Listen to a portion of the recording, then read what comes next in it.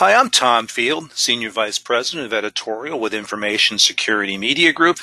In the wake of the U.S. strike, there have been concerns about the potential of an Iranian cyber response to the U.S. I'm here today to talk about the nation-state threat with Phil Reitinger. Today, he's President and CEO of the Global Cyber Alliance, but in the past, he's worked with multiple organizations, including the U.S. Department of Homeland Security, Microsoft, and Sony. Phil, thank you so much for taking time to speak with me today. Tom, glad to talk with you.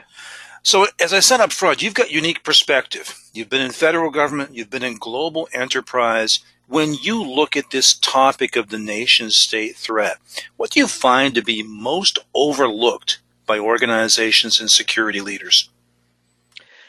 Tom, I think the most important thing for people to think about is that while we are definitely in a heightened threat environment right now because of some of the global tensions that we've all seen, that the same way that nation-state bad guys, if you will, get into your systems are the same ways that corporate espionage might, standard criminal actors and high order criminal threat actors. The things like phishing and watering holes are going to be used by all of them.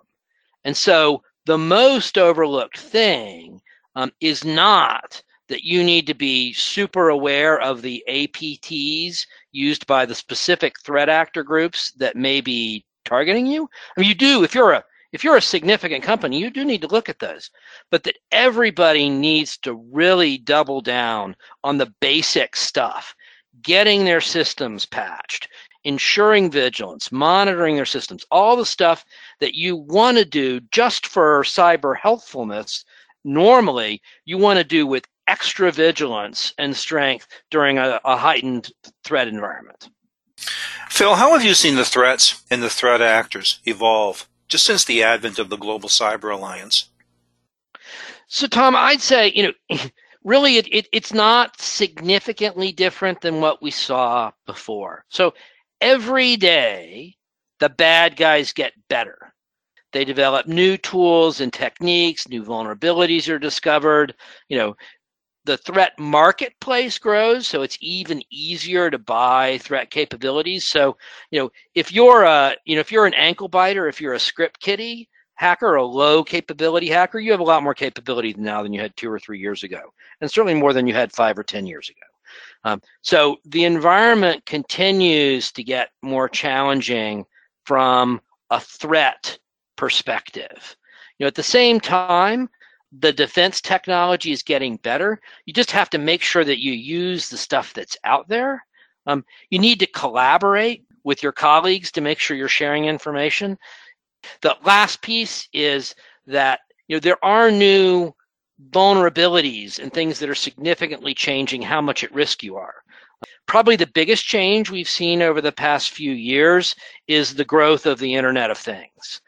And so, 10 years ago, you had your phone and your computer, and maybe there was some intelligence built into your TV.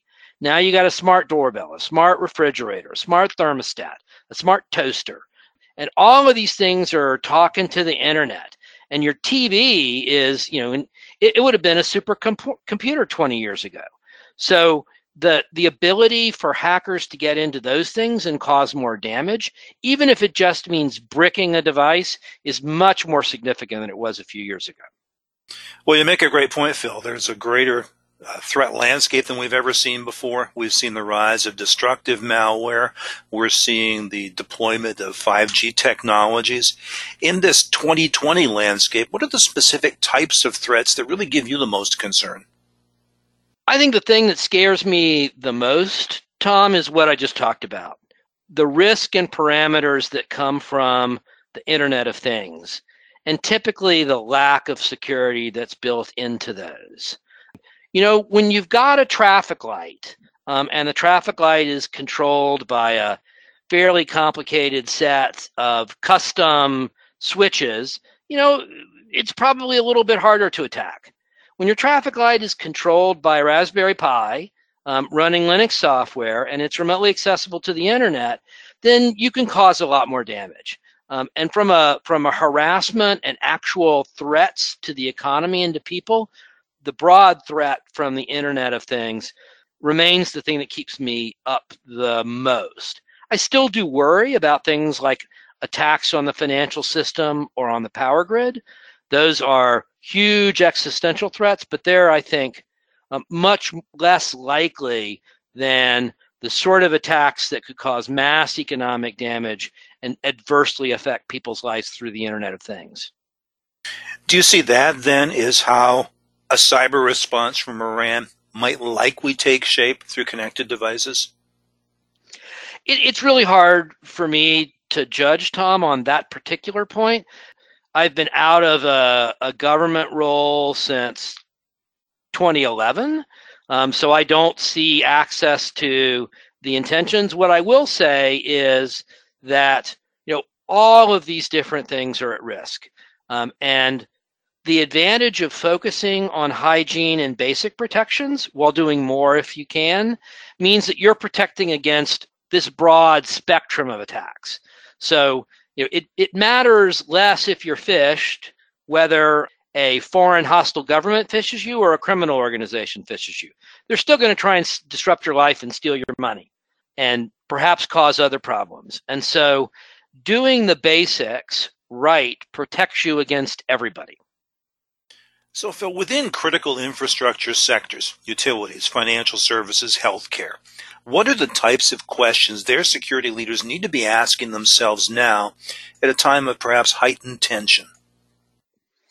Well, I think there's some things that they obviously need to be doing. One is if you're in an organization that's sophisticated enough to have sort of alert levels, you want to be at a higher alert level, right? It's like a threat organization went out there, maybe anonymous or somebody else, and said, "We're going to attack you." You're on notice effectively that you're a target, and so you need to watch very, very carefully. And you need to respond to that. You need to monitor your system strongly. You need to have increased vigilance and protection. If you're doing things like automated scanning and patching, you want to ramp down the times. Like if you find a critical vulnerability and normally you patch that within 24 hours, patch it within 2, so that your risk profile is lower. Make sure you've got the right relationships. Make sure everybody is aware and informed of your incident response plans, and you've got ways to communicate. For example, if your email system goes down, does everybody on your team know how to communicate by text or otherwise? So there are alternative communications channels. And do you know if things really, and I won't say what things, but if things really hit the fan, do you know who you're going to talk to in government and among your partners? How are you going to respond? You don't want to, if something bad happens, be looking for that binder you put on your wall 3 years ago, and it may be covered up now. You want to have that on your desk. So I'd say, it's be a Boy Scout, right? Be prepared. Phil, how do you tailor your advice for mid-market organizations and enterprises that might not consider themselves traditional targets of nation-state actors? It's really sort of the same, right? The advice for big organizations is don't forget the basics. The advice for small organizations and mid-market organizations is do the basics. A lot of those entities are really not going to be prepared to study nation-state actor tactics, techniques, and procedures, TTPs. They're going to really want to focus on doing the basics right. And I'd say there are a lot of tools out there. For example, GCA has produced and made available at gcatoolkit.org a toolkit for elections officials and then one for small businesses. And it's really important that organizations look at resources like that GCA toolkit to get the basics done. You might think about the attacks that happened with WannaCry and NotPetya. I'm not sure a lot of hospitals thought that they were going to be victims from a nation-state attack. Why would a nation-state want to attack them? It didn't help them, right? A worm was loose. It was attacking a lot of people, and they got hit. So your status as not important may not protect you at all in this environment. Phil, you talked about the Global Cyber Alliance. I'd like to ask you a little bit more about GCA. How are you helping your members today to improve their risk awareness and their response capabilities, specifically regarding nation-state threats? So I'd say the following, Tom. We don't just help our members. GCA is dedicated to helping everybody around the world. And it's our members and partners that help us do that. They help give us the capabilities we need to protect everyone at scale. So when we've developed things, it's been like Quad 9, a global infrastructure we built with partners that makes what is real enterprise class cybersecurity protection freely available to anyone around the world. And it takes 2 minutes to use it. So I'd say people need to get aware of those sorts of capabilities. We're working on solving those sorts of problems. Broad protections like Quad 9 and our cybersecurity toolkit for small business that can really work to protect anyone. And we're helping our partners, for example, in protecting this global ecosystem, because even the biggest companies are at risk from attacks that broadly affect people. An attack on the National Health Service in the United Kingdom affects everybody in the United Kingdom, from an individual to a small business to the largest company and government organization. So that's our goal. Our goal is to make the internet safe for humanity, to provide free and scalable cyber protections that everyone can use so that they're as safe in their online life as they are in their physical and real day-to-day life. Phil, as always, I appreciate your time. I appreciate your insight. Thank you so much. Thanks, Tom. Glad to talk with you.